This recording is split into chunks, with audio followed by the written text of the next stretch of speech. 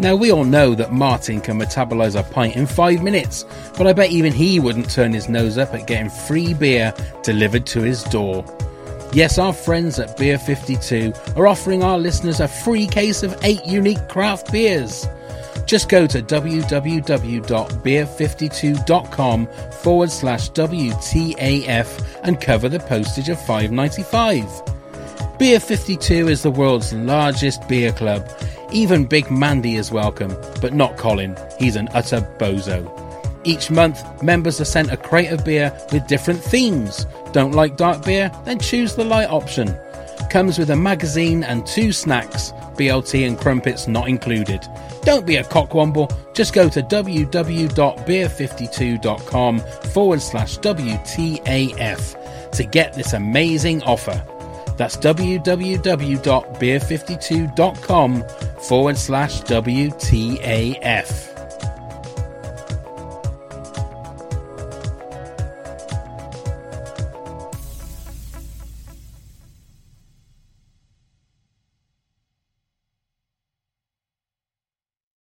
The following podcast contains strong language, like what the actual fuck. Right, I'm Lan, and you're listening to What the Actual Fuck podcast. Don't know what the fuck that is. Some shit.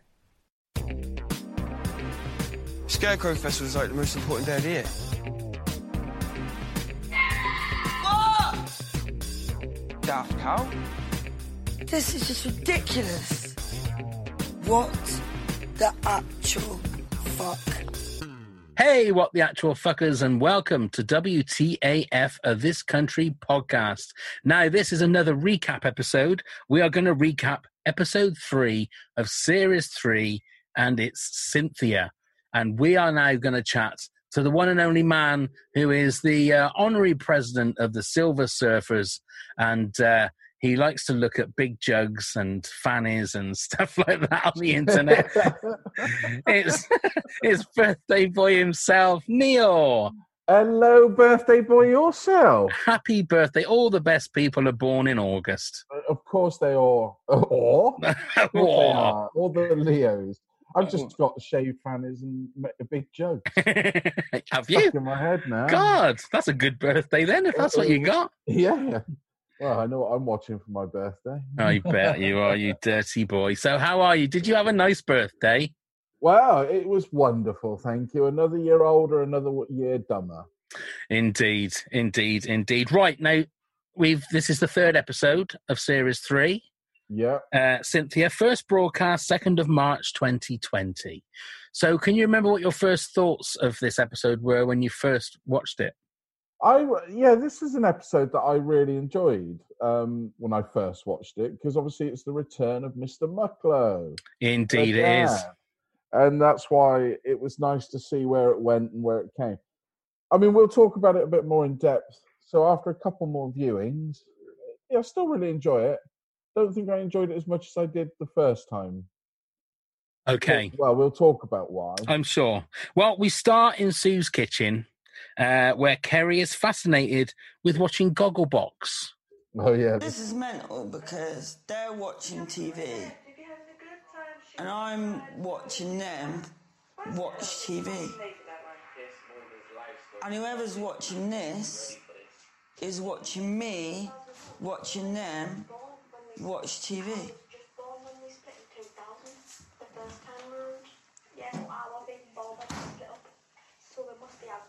And if this ends up on an episode of Gogglebox, I'll be watching them, watching me, watching them watch TV of me. I can't think about it anymore. It's going to make my head explode. and as you say, just nonchalantly wandering in was the one and only Martin Mucklow. Now, this pretty much sums up everything that we've done in regards to predicting things, be it This Country, Star Wars movies with the trailers. Whenever we try and predict things, we always predict these big, massive stories and ideas and storylines and plots. And I think pretty much, especially with This Country, none of them have ever come true, and they've always been very low key. Mm. What's actually happened in the series, especially this. There's no big fanfare. No, There's no explanation of why Martin just wanders in his grubby dressing gown, getting a can of Vimto out of the fridge. now I assume that he's wearing just a dressing gown. Well, and nothing else. Yeah, that I wouldn't be surprised if Mr. Well, he's got a Ruffalo- T-shirt on underneath, I think. Has he? Or I didn't notice. Yeah, I But think so. or maybe he's like one of these guys that just wears a T-shirt and nothing else. Do you think he's one of those guys that in the summer he'll wear like very short shorts and will always he won't sit on a bench. He'll put his leg up on the bench while he's chatting to you with his hand on his hip. I think so. I'd like to think he is one of those sort of people. Just He comes letting, across as like that. just letting the helmet just drop out of the leg of the shorts. Yeah, a sly little wink comes out. Slight little, yeah. I mean, I'm only saying that because I wish I could do that, and I can't. I can't. I can't even get my leg up on a bench, let alone anything Oh, slipping out of the shorts. But I assumed it's just the look on Kerry's face. She's almost like, oh, okay. I don't know. There seems to be a bit of awkwardness, and I just assumed that he'd come down from drilling Sue, which Yeah. we'll cover in a minute, We will. and he's just literally walked down from what he's been doing to get a drink to go back up to carry on. But what it does, it answers our question that nothing has changed. You know, all the things that happened in the aftermath, we thought, oh, Kerry is going to, the whole dad thing is going to be sort of like moved out of the way. She's got her feelings now of what her dad is. Mm. That's going to be completely changed. Her relationship with the dad is going to be completely off. There's not going to be a relationship there anymore. That obviously isn't the case. Martin has wormed his way back in. Nothing has changed. He's still being shitty to Kerry, as we will see later on, even though he does sort of state some kind of regret. There isn't any really, and he is just his normal shithouse self. He is. He's, which is probably what we wanted deep down anyway, really. I mean, we wanted Kerry to avoid him after the aftermath, but secretly you wanted it all to be the same from a viewer's point of view. Well, yeah. Well, he's the villain, isn't he? So, and you have to have a villain. It doesn't matter what show, whether it's a comedy or there's always some kind of villain. Like you said, that bastard that's always in the program, the one you love to hate. But the thing is when you look at certain shows, especially I think British comedies, it's normally the lead character is the villain. Look at Basil Fawlty, or you look at that aspect to it. Mrs. Brown. Those guys. The whole program is an abomination. Is the villain. Come on. I see. We're not going to go off a tangent on this, but everybody I speak to, that likes comedy hates Mrs. Brown. So I don't understand how it keeps winning BAFTAs and keeps being made. I don't understand. Well, if you look at the viewing figures, no wonder it keeps being made, because people do watch it. Is that what it is? Yeah, they must do. I mean, the viewing figures are quite big for it. I mean, also they do those live shows, and they're not just little theatre shows; they're arena tours. That's crazy. So I don't know the demographic that watch that. I really don't. Right, let's get back to Cynthia. So we can hear that Sue is humming contently as we get the Martin story from Kerry that he's got out of prison and had nowhere to stay. So Sue said he could stay at hers as long as he did some DIY around the house. Kerry has this to say.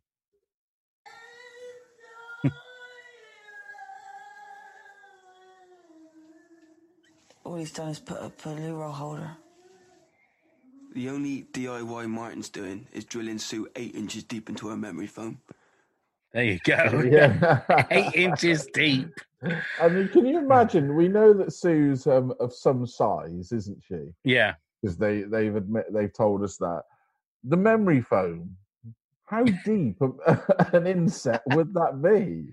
But that's good stuff, that memory foam. You've got to remember the advert with the little chick and the hippopotamus. Oh, yeah. There's no role between. So I'm assuming that Martin Mucklow is the chick and that Sue Mucklow is the big hippopotamus. But she's happy. That's the thing. Is. She's happy. We hear a different side to Sue when she's singing. Yeah, Martin has dusted those cobwebs away, and now she's happy and singing away contently. And Martin is getting free digs, and he's also getting to get rid of his dirty water. I mean, what more? I mean, in the end, it's sort of like everybody's on a winner apart from Kerry. Yeah, and because Kerry's got to listen to that. Yeah, that's perfect acting by Daisy on there.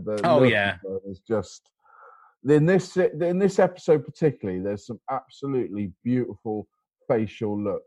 Yeah, and acting in there. And also, I think that's a great button to the scene is when it goes to Curtin and saying, "Oh, that's why she's happy," is because because she's being drilled 8 inches into her memory foam. Great, again, it's just that is quintessential this country, the way that they phrase it, and sort of not that part of the scene is just a beautiful button on the end of that scene. Absolutely.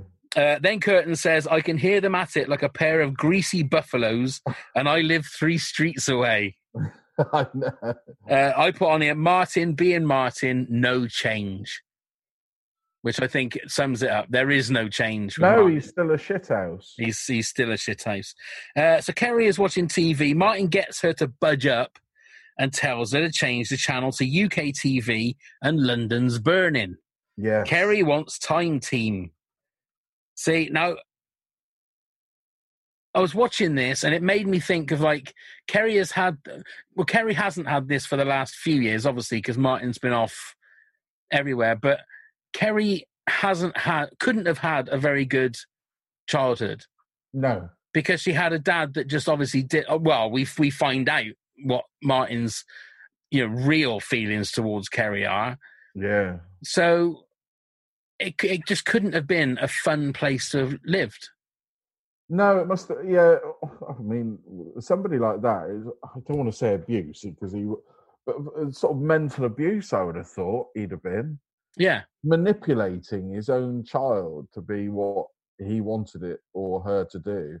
I think he manipulates. It's quite sad, isn't it? He manipulates everybody, doesn't he? He does, yeah. I think that's his. If we had a pound for every time we say that this episode. Yeah. So Kerry tells us about Martin living back at home and how it's hard to adjust to 3 people living at home. Martin is a night owl and that he likes to play deer hunting simulation games on the computer, which is in her room because that's the only computer they've got. So after my naivety here, I didn't realise there was such a thing. So I Googled it and there is deer hunting games. Have you never seen them? No. They used to have one at... oh God! Like the bowling in Swindon. Oh, did they? Yeah, yeah. Oh, I never saw that. Yeah, like the fishing games. Have you ever seen the fishing games? Oh, I used to enjoy the fishing games. Did you? Yeah. I've never thought of anything more boring. Oh, it's just. I mean, look, fun. It was fishing for me is boring anyway. I don't know how Charlie or anyone sort of enjoys fishing. I must admit, it's not a thing for me. It's not. I used to do it with my grand years and years ago. I 2 things I can remember, or 2 things I can remember from childhood. I remember lots of things, but 2 things I can remember. One is that I spent all day when Sundays we used to go out as a family, with the grandparents and stuff. And I can remember sitting on this muddy bank and I caught a fish. And it was only a tiny little fish. It must have, 3 inches, probably 4 inches, tiny little thing. And my mum says, "Go, have a photo. So I get there, holding this in between my 2 little fingers, my 2 little hands, and it wriggled out before I could have the photograph and got back into the water. And I cried. Oh. But I must have been well, I'm not going to say what age. I'm not going to say what age I was.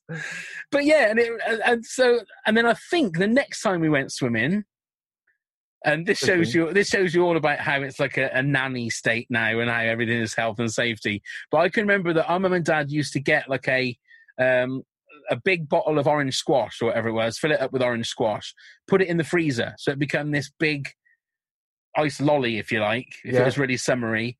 And then what they do is they would take like the sharpest knife that we had, and then when we went out, they would like cut the top of the bottle off, and then you'd jab at it.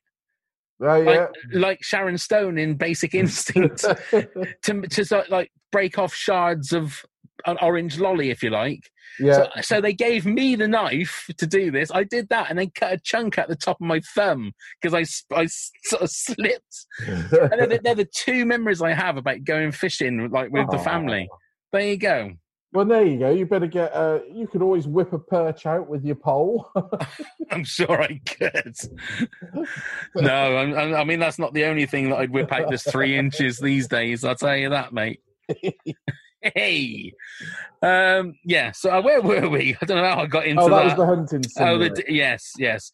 So Kerry says at 3 a.m. she's woken by gunfire and the computerized elk screaming in agony, which I think that's another lovely. Just another lovely bit of writing. Nightmarish, isn't it? And I've put in brackets here a let off with what Martin could be doing on the computer in Kerry's room. Well, that's very true. Especially the fact that he run up that bill with Babe Station at Sandra's. Makes you think that he probably have his own private laptop that he doesn't get out when everybody's in. Yeah, it just reminds me of that scene in Max and Paddy. Max is asleep and Paddy's looking at the saucy videos right over his bed because he's got the telly on the wall next to him. So Martin gives Kerry a review of Time Team and tells how it's all fake. Tony Robertson just blacks up a few coins and throws them in the trench. So Reverend Seaton hasn't seen Martin. Now, just answer this for me. Have we ever seen Martin and Reverend Seaton in the same scene? No. See, now I've got a hunch that Martin is scared of Reverend Seaton.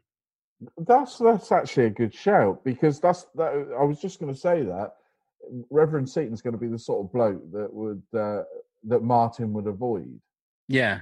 Because am I right in thinking that Martin wears like a crucifix around his neck? Because I think he does wear like a chain, doesn't he? And I'm just wondering whether he is like a God-fearing man. It's like he doesn't give a shit about anybody, but like a man of the cloth is somebody that is like his great leveler. You know, is somebody that he thinks I'm not gonna mess with him.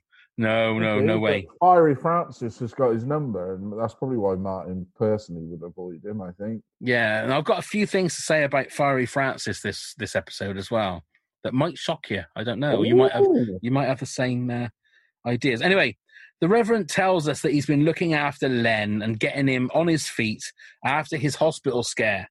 So when we first see Reverend Seaton, the thing. He's got a lovely line that he's been flitting around like the first swallow of spring. I thought it was a lovely line. It is. I really like that, the way he says it as well. So we see the all new improved Len, smart clothes and a shave, and he's been staying temporarily with the vicar. Wow, who's this handsome young man? Len. I love that. Which is so funny, the way he just goes, Len. Yes, like who else is it going to be? So the vicar says we got him scrubbed up, change of clothes, new attitude, and the vicar has an "I'm proud of what I've done for Len" look on his face. Now, we've said it millions of times. I think the vicar is one of the lovely people, and Paul Shahidi is a lovely person. But I do get that feeling in this episode that he is very full of himself because he is helping someone. Oh, really? There are a couple of moments, and again, we will get to it, and I think that Curtin sums it up really, really well later on. And I actually hated myself for thinking that because the vicar is so nice, and, you know, he is selfless and he does look after people and he is doing it to look after, but I don't know whether or not a lot of that stuff also does massage his ego a little bit. I mean, he's sure to, I would imagine. I'm sure to. But maybe, I just assumed it was because he finally got to help Len.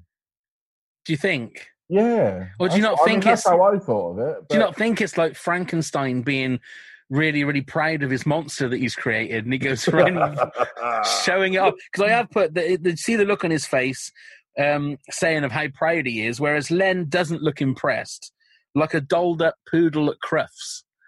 Yeah. I mean, to me, I think Len was probably upset that he's got rid of his beard, he's got rid of his smelly, piss-stained clothes, and some sort of sense of normality. And I assumed somebody like Len would find that uncomfortable at the beginning. Yeah, no, that's true. They're out of their comfort zone, aren't they, of not being just left to their own devices. Yeah, well, the Reverend Seaton says that there was a rocky first few days and that Len was rude to Polly, the wife. Len just sort of shakes his head no. And then the vicar says, well, we'll just disagree. We'll agree to disagree on that. And here's Len's words of wisdom. People think that being alone makes you lonely, but I don't think that's true. Being surrounded by the wrong people is the loneliest thing in the world. There you go. That's quite a profound statement for Len, isn't it? Very profound statement. But I also think it's like that obviously is a dig at Polly. Yeah. Because I noticed that the vicar says, well, I hope that's not talking about Polly. And Len just sort of shrugs his shoulders as if I'm not going to say. It doesn't do anything. Yeah. So Len has been enrolled into Silver Surfers, which is the weekly computer club for the older generation, by the vicar, who came up with a name. And again, he's very proud of that. And the look on his face when he says, I'm very proud of that, again, is that almost smug look. And is that not to think he's being like, he's got that pun in, hasn't he? I think he's proud of the pun rather than what he's done. That's the way I took it. I don't know. I don't know whether it's, and I've not thought about this of the vicar before, and I don't think I think about it afterwards. It's just this episode, I sort of saw him in a different light, in the fact that I'm not saying he doesn't do it because he is selfless and kind, because he is, but there is that little bit of like, look what I've done. Look how good I am. And I don't know, that might be just the cynic in me rather than Reverend Seaton. That might just be, that's more to say about B. Right. I don't know. But I hate thinking like that. No, but I'm going to see it in that light now. Next time I watch this, I'm going to watch it and see if I agree. No, I haven't because noticed it myself. Reverend Seaton is the only thing that's pure in this shitty world. And if I start seeing cracks in that purity, then what the bloody hell's it all for, Neil? What's the point? Let's end it right here. God damn, there's no point in anything if I find out that Reverend Seaton is not doing it because he loves people, but just because it's like another notch on his look at how good I am bedpost. I don't want that. I can't have that. I don't want that, and I will not stand for it. So we see the Silver Surfers.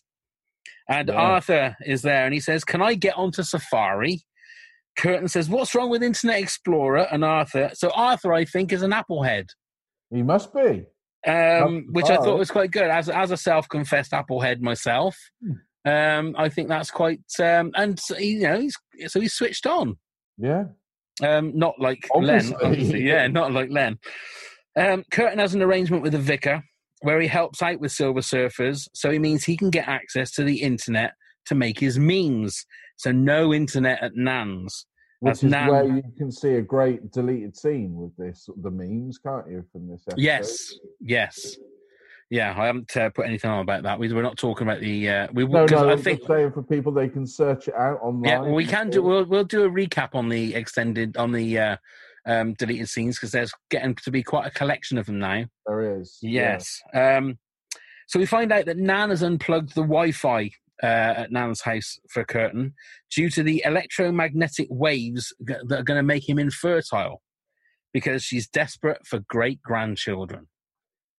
So there you go. So Curtin's got that hanging around his neck now, that he has to provide great-grandchildren. He has a lot of pressure off his grand, doesn't he? He does. Well, there's a lot going on there. There's a lot to... Yeah. I'm sure we'll unpack a lot of that as well.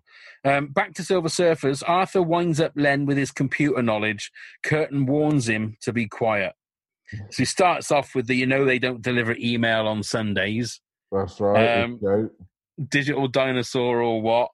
Curtin stands up in rage. Now, before I play this next clip, I can remember when I got my very first like tower PC. Yeah. I knew nothing about computers then. I think I had like 3 gig of hard drive space. That's how long ago it was. Yeah. And I can remember buying Football Manager and like loading it on every time that I played. That's right. Not realizing that you just had to click the little icon. So after playing it like 5 times, all of a sudden I had no disk space. And I couldn't understand why. It's because I'd loaded the game on like 20 times or something like that. So I think it's really nice to see that like Arthur is keyed up. But to take the piss out of someone that isn't keyed up, I sort of like I'd be like that if he started asking me questions. But anyway, Curtin has a little word with Arthur. It's all right.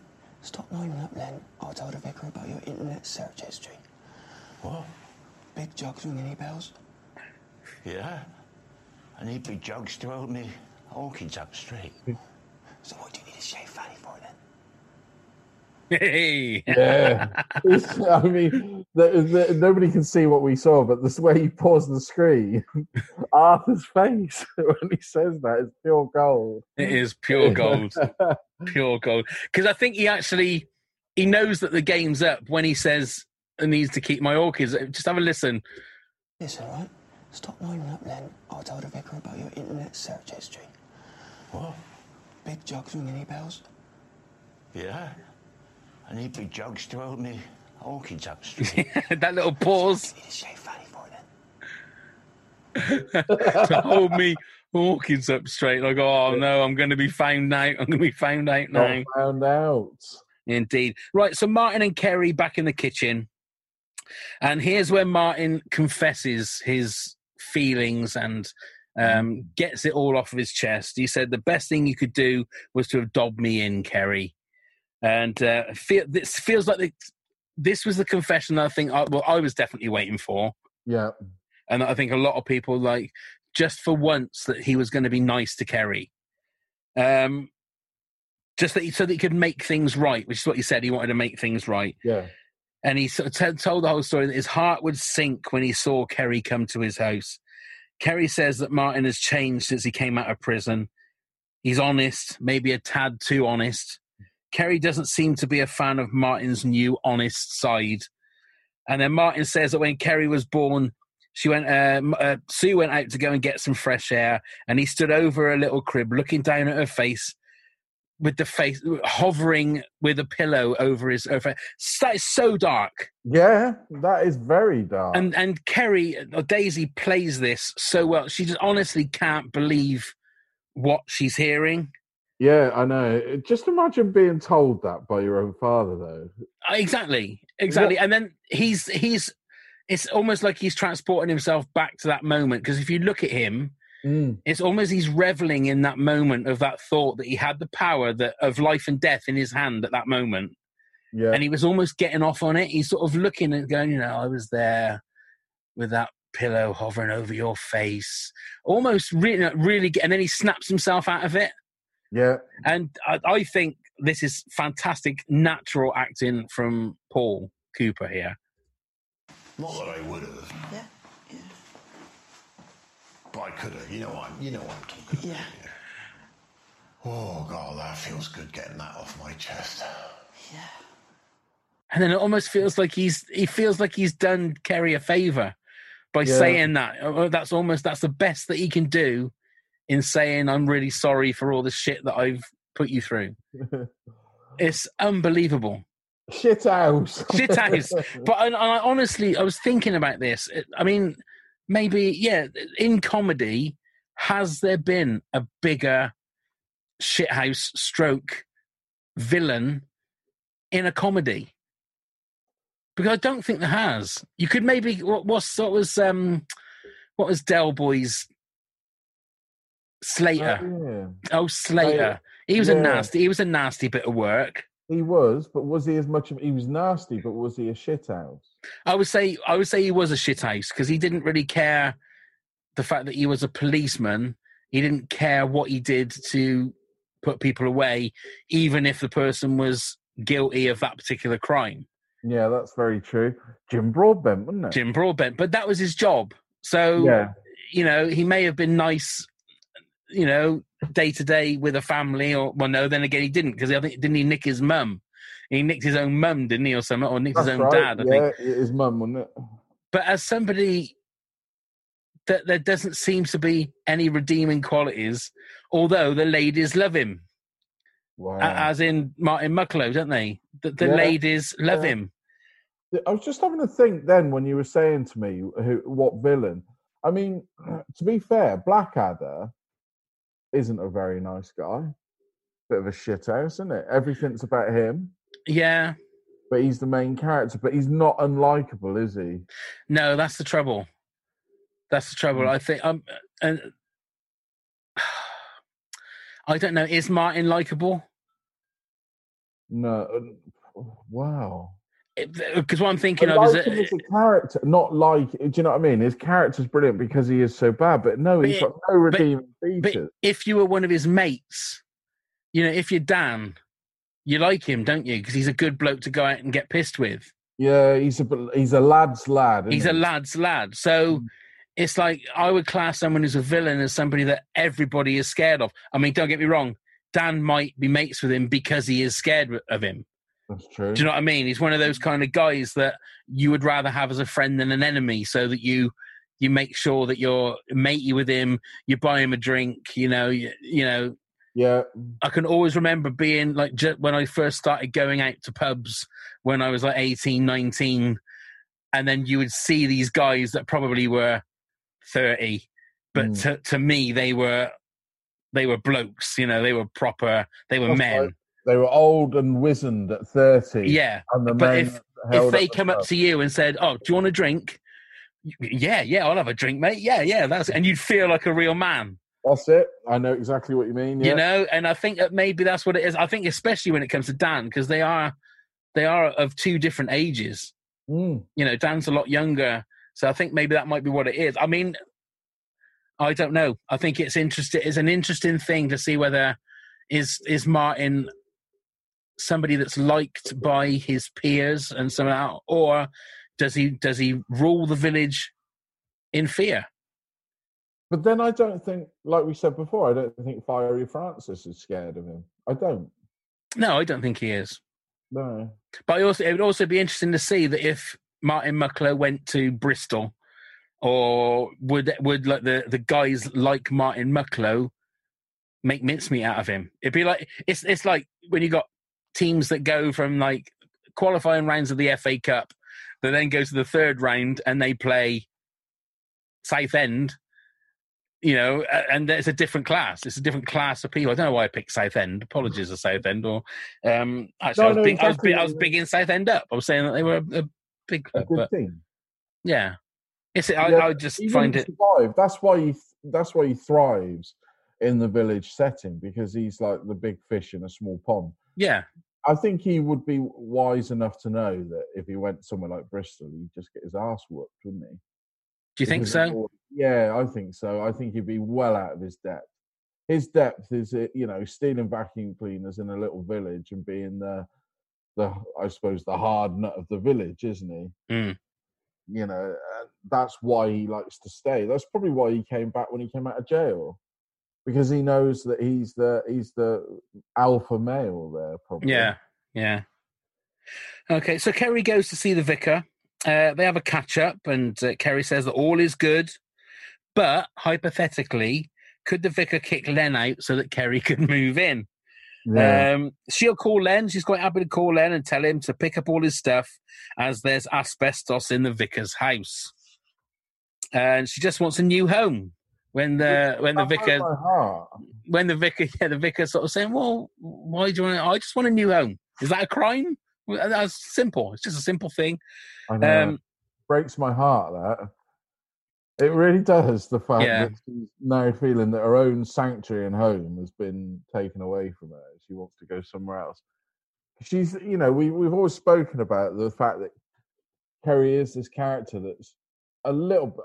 I'm probably wrong by using this term, but a little bit simple. Yeah. And the fact that her safety barrier of her home has been taken away by her own dad, and she's not happy there, breaks my heart. I do agree. Kerry decides to tell the vicar how she feels by using the analogy of bodger and badger. And that you can't have two badgers because the place will just be covered in mashed potato and no one's paying the rent. And you can't have two bodgers because nothing funny would ever happen and the place would be utterly soulless. So Mum's the bodger, Kerry is the badger, and Martin is a badger. You can't have two badgers, not enough mashed potatoes to go round. Now, this was a little bit lost on me. I remember the thing, Bodger and Badger. I don't remember watching it, so I wasn't very clued up on the reference of mashed potato on this. Well, I don't think I'm the right generation for Bodger and Badger, so I can't remember it either. Did you not YouTube it to have a look and see if there was anything? No, I didn't. It was too much like hard work, wasn't it? You didn't want Bodger and Badger on your history. I just wonder what the mashed potato. I thought you might have known the answer, so but I'll have to. No, well, I'm sure other people will know, but don't worry about it for now. The vicar's advice is, I think you need to talk to Bodger. And Kerry, beautiful line, I don't think he'd want to get involved. And he goes, no, I mean your mum. Talk to your mum and come to some sort of an arrangement. And the vicar says it's funny how the world works, wishing for something, and then when it happens, it's not quite what you expected, that he was a big Paul Merton fan and found himself sitting opposite him on the train from Didcot to London. Now, I have a thing with Paul Merton, because and it's nothing to do with him. I think he's very funny, but it's all to do, he used to be married to Caroline Quinton. Yeah. And when they got divorced, that was it. I said, I don't like Paul Merton anymore. And I just had this thing against Paul Merton because I have this thing about Caroline Quinton for some reason. And every time I see him now, I just think, I just don't like him anymore. And that's gone on for years and years and years. I hold a grudge. I'm such a shallow person. I'll hold a grudge for anything. So then the vicar found himself sitting opposite Paul Merton on the train from Didcot to London. And the vicar heard him whisper very loud to his agent, the boiled egg in the dog collar keeps smiling at me. This is why we need to go first class, Derek. I love that. It's a great line, isn't it? It is a great line. But I think that was one of the lines that Paul Shahidi said that he had real trouble saying. If you look at the bloopers, it's one of the ones that he just cannot get the boiled egg part of that line out. It's so good, though. It's so good. So Kerry goes back to hers and shouts for her mum. She wants to help. Sue wants help painting her toenails as she can't see them. She gets Kerry to put the flowers that Martin has bought in a vase. And what a lovely angel you turned out to be, Kerry. Pause. In the end. Kerry doesn't want to rock the boat by chatting to her mum, as she hasn't seen her this happy since Auntie Linda put on a load of weight. Sue also asks Kerry to go get some cans and nibbly bits for tomorrow night's Martin's Freedom Party. Yes. And Sue also instructs Kerry to leave the bowl on the kitchen table alone as Martin is making Skittles vodka.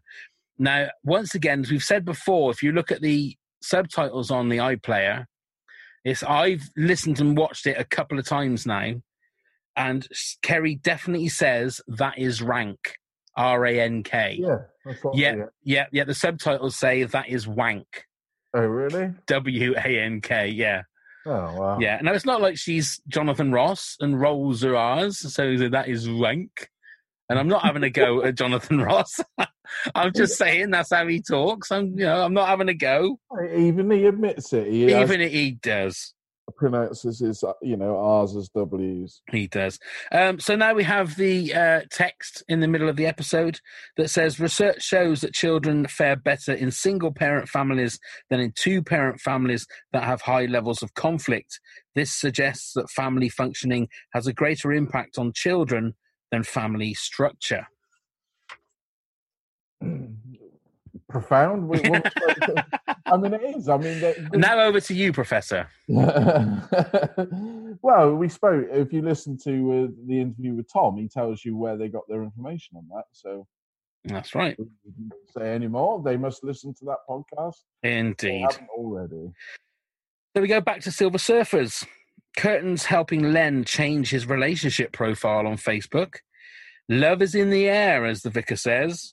Len has met a lady called Cynthia from America on Facebook and has written a poem for Cynthia. Here's a little part of that poem. You fill my days with sun. You fill my nights with moon. You fill the air with breeze. You fill the arboretum with trees. There you go. He's trying, isn't he? Len's in love. Talk about profound. Yeah. There you go. Can't get much more profound than that. Len's sonnets. They should release a book of Len's sonnets. Len's sonnets. Indeed. Right, so the vicar says that Len reminds him of Jesus and the leper. Not that he has leprosy, although he did have a fungal infection because it hadn't taken his shoes off for so long. So once again with that, it is equating the vicar with Jesus. He is putting himself on that pedestal with Jesus. I mean, I don't know that many vicars. And don't most vicars use or paraphrase the Bible to everything that they do anyway? Wouldn't that be? Do you think so? Well, they work from the book, and that goes for all religions, I suppose. If you're following the Nazarene, don't they all do that? Okay, all right. Don't get touchy. That's deep, isn't it? I didn't realize you were that religious, Neil. I'm sorry. No, I'm just trying to get you to love Francis in this episode. I love him anyway. I do love him. Nothing's going to stop me loving Francis Seaton. It's just that I saw a different side to him this episode. I mean, I think he is going to enjoy the glory of what he's done with Len. Of course he is. Yeah. So Curtin says that Len's upturn in luck is just fueling the vicar's ego. Parading Len around the cafe like a show pony is disgusting. See, that's the bit I can see in my mind's eye. The vicar just like taking Len into the cafe and like, look at him, look at Len, look how lovely he is, look at what I've done to him, look at my monster, I am Frankenstein, look at my monster. And that's the bit that sort of sticks in my mind that I'm thinking, but the vicar isn't like that. But is he? No, I'm not having it. I'll fight you for it. But I said that if you watch the expressions on the vicar's face, it is played superbly by Paul Shahidi. On numerous viewings, you can see that it is ego-filled. You can see, and this is all done by, like I say, Paul Shahidi's perfect performance, that there are layers in there. It's not. There's times when he's looking and he looks very proud, but there'll be a time when he will sort of like roll his eyes and like, his eyebrows will go to the top of his head, sort of like, no, that was me. I did that, and that's a different side to the vicar. I'll have to pay more attention to it. That's my problem. I haven't seen. Yeah, I hadn't noticed. So Curtin also says you can't tame a wild beast. Eventually, they will turn on their captors. It's animal instinct, like the woman who got her face ripped off by the pet chimp. Now, Martin's freedom party. The boys are having pre-drinks, and we see the welcome return of Dan Greaves. Just. Now, there must have been more scenes. Well, I believe there weren't there? I can't believe they. Well, I say they can't. I can't believe they would have brought Dan in just for that. But then we only see Sandra. We see Holly Atkins at the end, just in the distance. Yeah, and there's and Jimmy's literally a flash, isn't it? Yeah. So it's not like part of that is what I love about, this country and the fact that there are two characters that have got a lot to say in other episodes are just literally there as background people. Which I suppose is life, isn't it? You might have that time that one of your friends is the subject of whatever's going on, and then you don't hear about them again. Exactly. And I'm also wondering why that was another reason why Kerry left, because it's Dan that was the one that was writing in the threatening letters, Now, you see, I did think that. And also, I think she's uncomfortable. You know, she has all this bravado, but deep down, we know that she's not like that. She's uncomfortable with certain situations. And I think she was very uncomfortable that she was going to be dragged into the party. Yeah. And I think that's one of her ideas of a nightmare, a hell. Well, I put on here that Kerry is up in her room looking uncomfortable with the drunken revelry downstairs. So Kerry, with a backpack, leaves for a sleepover with Curtin to go somewhere where she knows she'll feel welcome. She knocks on the door, and Kerry is met by Curtin with a definition of not feeling welcome at all. This is really massively inconvenient and massively late notice, Kerry, Curtin says. Nan will go apoplectic if she knows you're staying the night. She's at Farm Foods now, so you'll have to...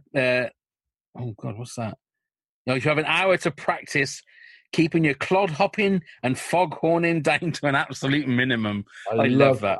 Yeah. Clod hopping and fog horning. And also, Farm Foods, is that really a thing around here? Yeah, I think so. I think there's one in Swindon. I've never been to a farm. I'm pretty sure there's one in Swindon. So Kerry nonchalantly answers with okie dokie. And then Curtin comes back with, even the casual way in which you just said okie dokie makes me think you don't understand the seriousness of this situation. Take it down a notch, then 4 more notches, and then marches her straight upstairs. Curtin's Nan doesn't like Kerry. She's out of control, and because Kerry left some Pringle shards, and this is the story. This one time, Kerry left some Pringle shards on the arm of the sofa. Yeah, you don't come back from that. There you go. You don't come back from Pringle shards. Why do you think Curtin is so scared of his Nan? Because he is scared there. Well, yeah, I mean, it's one thing that we never ever found out was the history of Curtin and what's happened to his mum and dad. Did we? Did we find that out in Curtin's half-brother? Well, Curtin's dad died, didn't he? Yeah. We'll recap that next week. Yeah, we'll recap. Well, not next week. Next episode. Next time we do the thing. But yeah, I mean, I don't know. Maybe she's just not a nice person. But that's just, you know, he lives in her house, and he's got to abide by her. Yeah. And maybe she's got all those old-fashioned type of values that, you know, respect your elders. You've got to be like this. You can't do this. Yeah. But she does look a natter. He does. As we find out, Curtin brings up a glass of squash, but they'll have to share it as Nan will know there's more than one cup missing. So it's like Sleeping with the Enemy with Julia Roberts. Like, I guarantee that she's got all her tins of peaches all lined up perfectly with the label out and like all the tins of beans. Full of OCD. Yeah, it's all perfectly. There's a ruler there making sure there's a gap between each can. You just know that's going to happen. Nan comes home and shouts up to Lee. I always forget that's his name, Lee. Oh, yeah. That does he want a natter? So Kerry quizzes Curtin on what's a natter. And Curtin says that a chatter is conversation. A natter is when you flitter between subjects without giving them a proper introduction or link to anything. Then we get this. The problem with Curtin is he's just no woman trapped in the body of a young man. Actually, that's wrong, because he's also got the body of an old woman. So he's just an old woman trapped in the body of an old woman. Which always makes me chuckle. Now, when that whole bit we just talked about, you hear Curtin's Nan's voice. Yeah. So I watched a film that I've got recently with Tilda Swinton in called Young Adam. Okay? And I put that back on quickly after hearing that. And their voices are identical. Really? Yeah. It's funny you say that because I don't think that's Tilda Swinton saying those bits. Oh, I do. Do you? I certainly do, yeah. Right, okay. Yeah, that's okay. And if anyone is happening to watch this episode as your first, or listening to this episode as the first episode of WTAF, we think it's Tilda Swinton playing Curtin's Nan. That's our view. I can't see it. I tried to go Kate Blanchett, thinking they'd said that, but the shape of Nan is wrong for the shape of Kate Blanchett. Yeah. I think it's the neck. Yeah. I really think it's the neck. The long neck, the thin. Yeah. Excuse me. So Kerry listens to Curtin and Nan nattering, talking about Springwatch, Lidl's tea bags are useless, and going to Scotland. Kerry walking around the village in the early hours. Curtin's kicked her out before Nan can wake up. Before Nan does wake up. Kerry wonders where she's going to go, and she sees the shithouse Martin leaving Sandra's, and he's given her a goodbye kiss. So he's obviously stayed there the night. Yeah, the dirty shithouse. Dirty shithouse. Sandra's no better. No, so I thought she's got rid of him. Yeah. After the aftermath. So it looks like it's all just going to end up being the same as it was. I put in big capital letters here, shithouse is back, and he never changed. And that's where I wanted that scene. Yes. I wanted Kerry to storm up and give Martin both barrels. Yeah, I agree with you. And maybe Sandra as well, but leave Martin there. The David Brent Finchy fuck off right there, and then she could go back to her mum and say, "We don't need him, mum," and all. And I just really, really wish there'd been that moment. It's almost like a closure, isn't it? Yeah, because we knew that this was the last series. It just gave you that little bit of closure. Even if they bring it back, even if she'd have done that, she could have been sucked in by his malevolence of twisting whatever. I agree. So Len now wants Curtin's help to do an online money transfer. He wants to transfer $3,000 to Cynthia. Oh. She's got $12 million and is an heiress to a diamond fortune.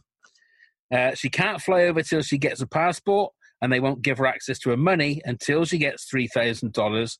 So he says, "I'm giving her $3,000. Is that all right, officer?" And then I love this line. It could go up there with my "and watch again." Oh, really? What's all the fuss for, Fussy? I love that. What's all the fuss for, Fussy?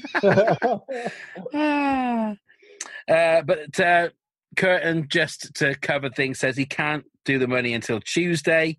But the big question, where the hell does Len keep $3,000? And he must have a bank account, because I would assume he's getting all the whatever benefits he's entitled to. But if he's got $3,000, why is he living in a fucking garage? Because he's a hoarder, isn't he? People won't have him. $3,000. He's not living in the garage now because he's probably filled that up with shite. And he probably with the vicar. Dear, but it does show. I put on here how easy it is for vulnerable people that they can be caught by scammers. Oh, scammers! It's not even vulnerable people now. The scams that nowadays, I'm gonna have a little rant, are just getting so fucking good at. Oh dear! The only way you get away from it now is you do what Daisy does. And you fight them back with both barrels. Yeah. Because that has been the thing. I think social media wise, it could be one of the big things of the whole lockdown. Yeah. Is Daisy and the whole sea captain and it was yes. It will be a movie. Obviously went into that became a thing in the national presses. It did. So it did, yeah. She went viral with that, and as we're recording this, it's still going. Although I shouldn't say that because that has now broken the whole image and thing that we did at the start about birthdays. Happy birthday, sir. Happy birthday to you too, and to you, sir. Sensei. Okay, Curtin tells Vicar about Cynthia, shows him a profile picture. It's actually Joan from Humberside, who was a fitness instructor in the 80s and who is currently dead. Excuse me. Vicar says, well, it's a rotten thing to do to someone.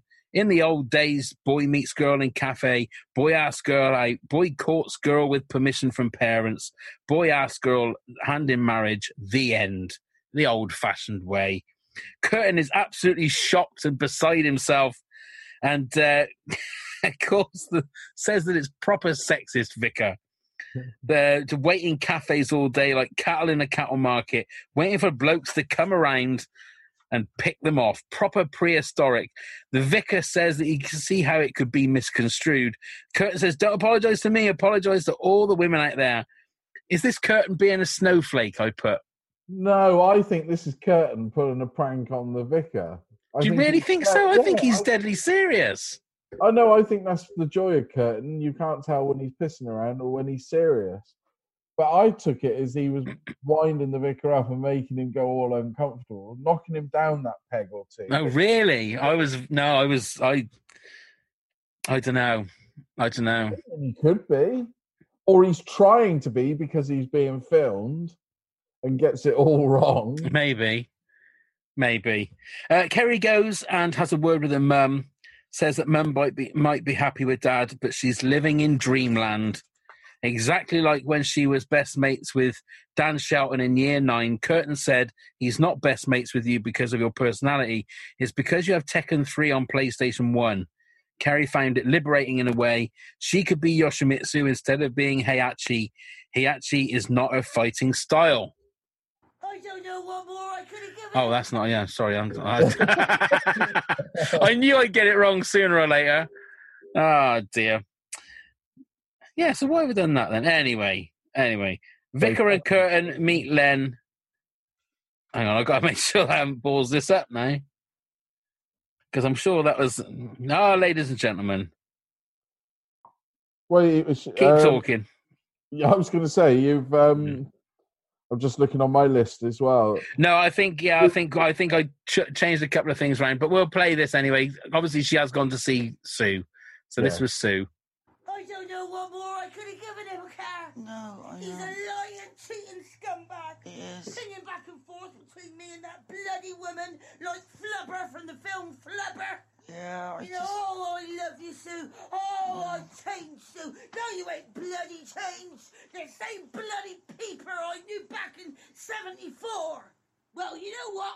Bye-bye, bastard. Do you want a cup of tea? Yeah, go on. Wagon wheel? Yeah, I'll get you a wagon wheel. What do you think she says? Bye, bastard. I love that. That's you can really hear Daisy. Oh, yeah. Then. Yeah. But you really can. Bye, bastard. Yeah. So the vicar and Curtin meet Len. Vicar's trying to be tactful. Len is more positive now because of Cynthia. But the vicar is trying to be as tactful as possible. Curtin has his back. And the vicar says, well, I'm afraid Cynthia is... And Curtin stops him in his tracks and says, dead. Then when Len asks how she died, Curtin throws the vicar under the bus and says, well, I don't know. The vicar took the call. So the poor vicar now has to lie and says that she hit her head quite badly when she fell down the stairs. And Len breaks down, bless his heart. And then this, again, top-class acting from Paul Shahidi here. Just says that just before she left this world, she said that despite never having met you, she was so proud of everything you've achieved and that you'll never be alone because she will always, always be with you. And Curtin then gives a little shifty look to the camera, which I thought was priceless. Vicar rolls the lying dice and then thanks him for telling him what he said. So it worked. I mean, I don't know how Len... Do you think Len could have gone on some kind of rampage there? No, I think the danger was... I mean, part of me thought, is this where he turns back to how he was? Right. So he goes back to wearing his piss-stained clothes and his beard and eating out a cornflake box. It's possible that he could still do that. Well, yeah, anything would trigger that, obviously, isn't there? But I think the vicar lied well. Yes. The vicar lied to help him through. Yeah, so the vicar does say afterwards that regarding Curtin that he wished that they'd been on the same page at the start of the conversation. And then the Curtin says, yeah, who falls down the stairs these days that's not Homer Simpson? So the vicar, Kerry and Curtin and Len go out to a field which overlooks the village to release Cynthia's lantern. Off it goes, then Kerry and Curtin issue the bombshells to the vicar that lanterns are the biggest killers of barn owls and cows die as they eat the metal parts. Wish you told me that before we lit it, says the vicar. Now, do you think they drop these little nuggets because they know they've read information that has happened and they was trying to ban all of these? Do you think they say that because they genuinely think, oh shit, we've done that and that could happen, or to wind the vicar up? I think it's a bit of both. Yeah. I think especially if you go by the rationale of what you said earlier on about the fact that, that Kerry and Curtin both do these, or Curtin did that thing to wind him up. Yeah. But then would they really I don't know whether Kerry's the sort of person that would traipse all the way up that hill to set off a lantern just to wind the vicar up. I don't think she'd be asked about it. No, that's true, isn't it? Yeah, because, she's lazy, isn't she? She's going to slowly turn into Sue, I would imagine. Yeah, I think she will. Right, so we had a little bit of feedback from some of the listeners. Connor Gilmore, again. Hello, Connor. Hello, Connor. Said, I love how Martin just walks in the first scene and it isn't acknowledged at all, despite us not seeing him since he went to prison. Completely took me off guard on the first watch. Hilarious. It is funny. I think that is the whole point of it, is the fact that then you realise nothing has changed. No, that's right. And also, I think it's perfect and typical this country, and the fact it's same as when Mandy in the previous episode. She just wanders up, rests on the car, and then that's it. Because, when we watch this, we're just seeing a snapshot of their life. If this was real life, they would be seeing these characters a lot more. They would, but again, you live in a sort of village that's sort of like that. I'm sure there's people in the village or where you live, you don't see them every day. No, but there's somebody you may not see for a month. I'm assuming. Yeah, absolutely. There's people I don't see at all, but you get to also to see the characters that have a schedule. You'll see them at 8:00 every morning walking the same way, and things like that. You get to see that a lot more. And I suppose, it's just everyday life, isn't it? You don't see everybody all the time, so no.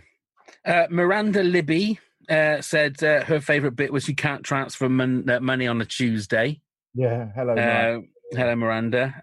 And Miranda Sim said, hello. Fantastic episode, one of my absolute favourites. It is a great episode. There's a lot to like in this episode. And she also put on there, one of the best bits is when the vicar says, it reminds me a bit of Jesus and the leper. I'm not saying Len has leprosy. So he clearly thinks he's Jesus. That's the point I was making. Yeah. Then the next scene is Curtin saying how the whole Len thing is just fueling the vicar's ego. And you see him parading Len around the cafe. And I do think there's a little bit of that.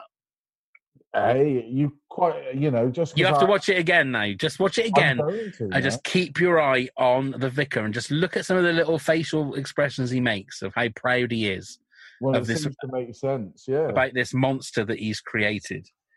Anna Sanders thinks Arthur's browser history is one of her favourite bits. And Jen Ashman said the photo of Cynthia, which was the 80s... Keep Fit instructor. And Kaz Capel said, I really feel sorry for Len in this episode, which I think a lot of people do. I think Len's just one of those characters that just you're always going to feel sorry for because he's always been dealt like a real cruel blow. Yeah, he's absolutely, you feel sorry for him. And in this episode, like you made you spoke about before with him being fleeced, and how many older people do get fleeced.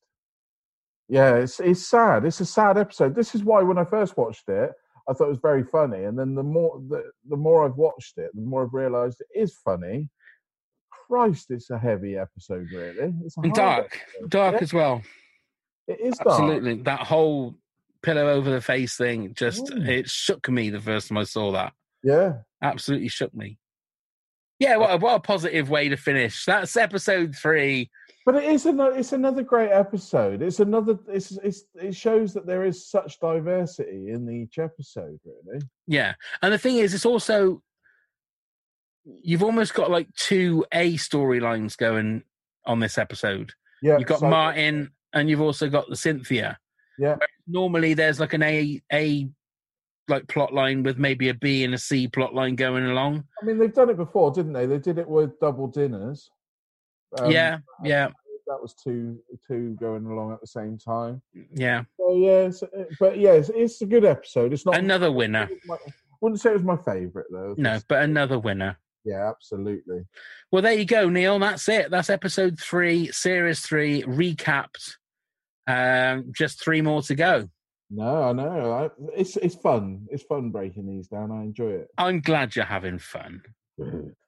I'm glad you're having fun. Right, do you want to do your little bits to say goodbye to the lovely people? Yes. Please join us on all the social media platforms under WTAFTC Pod. Is that right on there, or is that... I always get a bit confused. No, that is right.